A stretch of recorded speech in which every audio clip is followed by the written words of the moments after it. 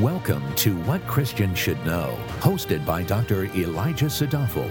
This podcast equips you with clarity and meaningful answers about God, the Bible, and your Christian life. Now, here's Dr. Sadafel. Our theme verses today come from a scene in the New Testament where two Marys come to the tomb of Christ on Sunday morning, cognizant that he was crucified on Friday evening. Who the women do not find is a dead man. What they do find is an empty tomb. Who they see there is an angel who comforts them and then directs them to the resurrected Christ. Matthew 28, verses 5 to 7 says, "The angel said to the women, 'Do not be afraid, for I know that you are looking for Jesus, who has been crucified. He is not here, for he has risen, just as he said. Come, see the place where he was lying. Go quickly and tell his disciples that he has risen from the dead. And behold, he is going ahead of you into Galilee. There you will see him. Behold, I have told you.'" It is important to note that the angel gives the two Marys four imperative commands. He first tells them to come, next to see, next to go, and finally to tell. In other words, come, see, go, tell. The first thing the angel says to the women is, "Come, see the place where Jesus was lying." The invitation for the women to examine the empty tomb for themselves is the first logical step because, of course, you cannot tell a message if you have not seen what the message is about for yourself.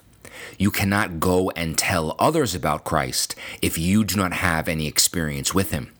You cannot go and tell others about Christ if you cannot validate your testimony with some form of meaningful personal understanding. The application of this idea is readily obvious. You cannot share a testimony about God unless you actually know him. Even more, whenever we come and see the tomb, we're not just measuring the temperature in the cave or analyzing the composition of the stone. We come and see the place where Jesus Christ once was lying, and he was lying there because he died to pay for our sins. Whenever we come and see the pages of Scripture, then, we don't just memorize verses for memorization's sake. We do not learn fancy new vocabulary or Greek and Hebrew words to impress others. We come and see in order to be drawn closer to Jesus. Thus, when we go and tell others, we do not have a dry, apathetic testimony. Rather, we have testimony that has some fire behind it because a real person knows a real Lord who inflames a person's real mind, heart, and will. So, on the one hand, if the women did not come and see, they could not go. Yet, if the women did see, then they had to go. If they did see an empty tomb, they had to go and tell the world that he is risen. The next thing the angel tells the two women is, "Go quickly and tell his disciples that he has risen from the dead, and behold, he is going ahead of you into Galilee. There you will see him. Behold, I have told you." What this text tells us is that the reason why the women were invited to come and see was so that they could go. What they saw was designed to be shared and communicated to others. The application here is also very simple. The command to go and tell informs us that our faith is public. God never intended for us to compartmentalize our faith or for us to only be Christian for 2 hours on a Sunday morning.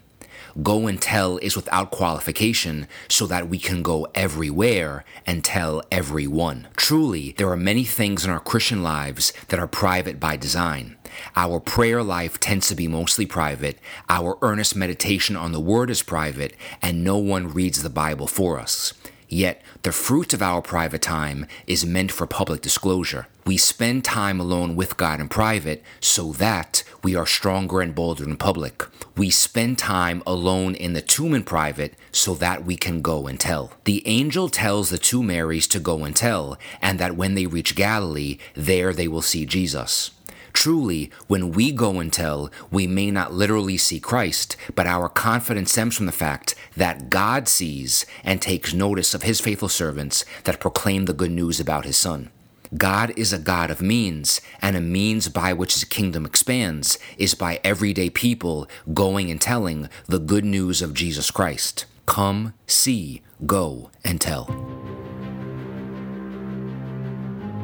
Thank you for listening. For more valuable resources, including a bookstore and online Bible study, visit wcsk.org.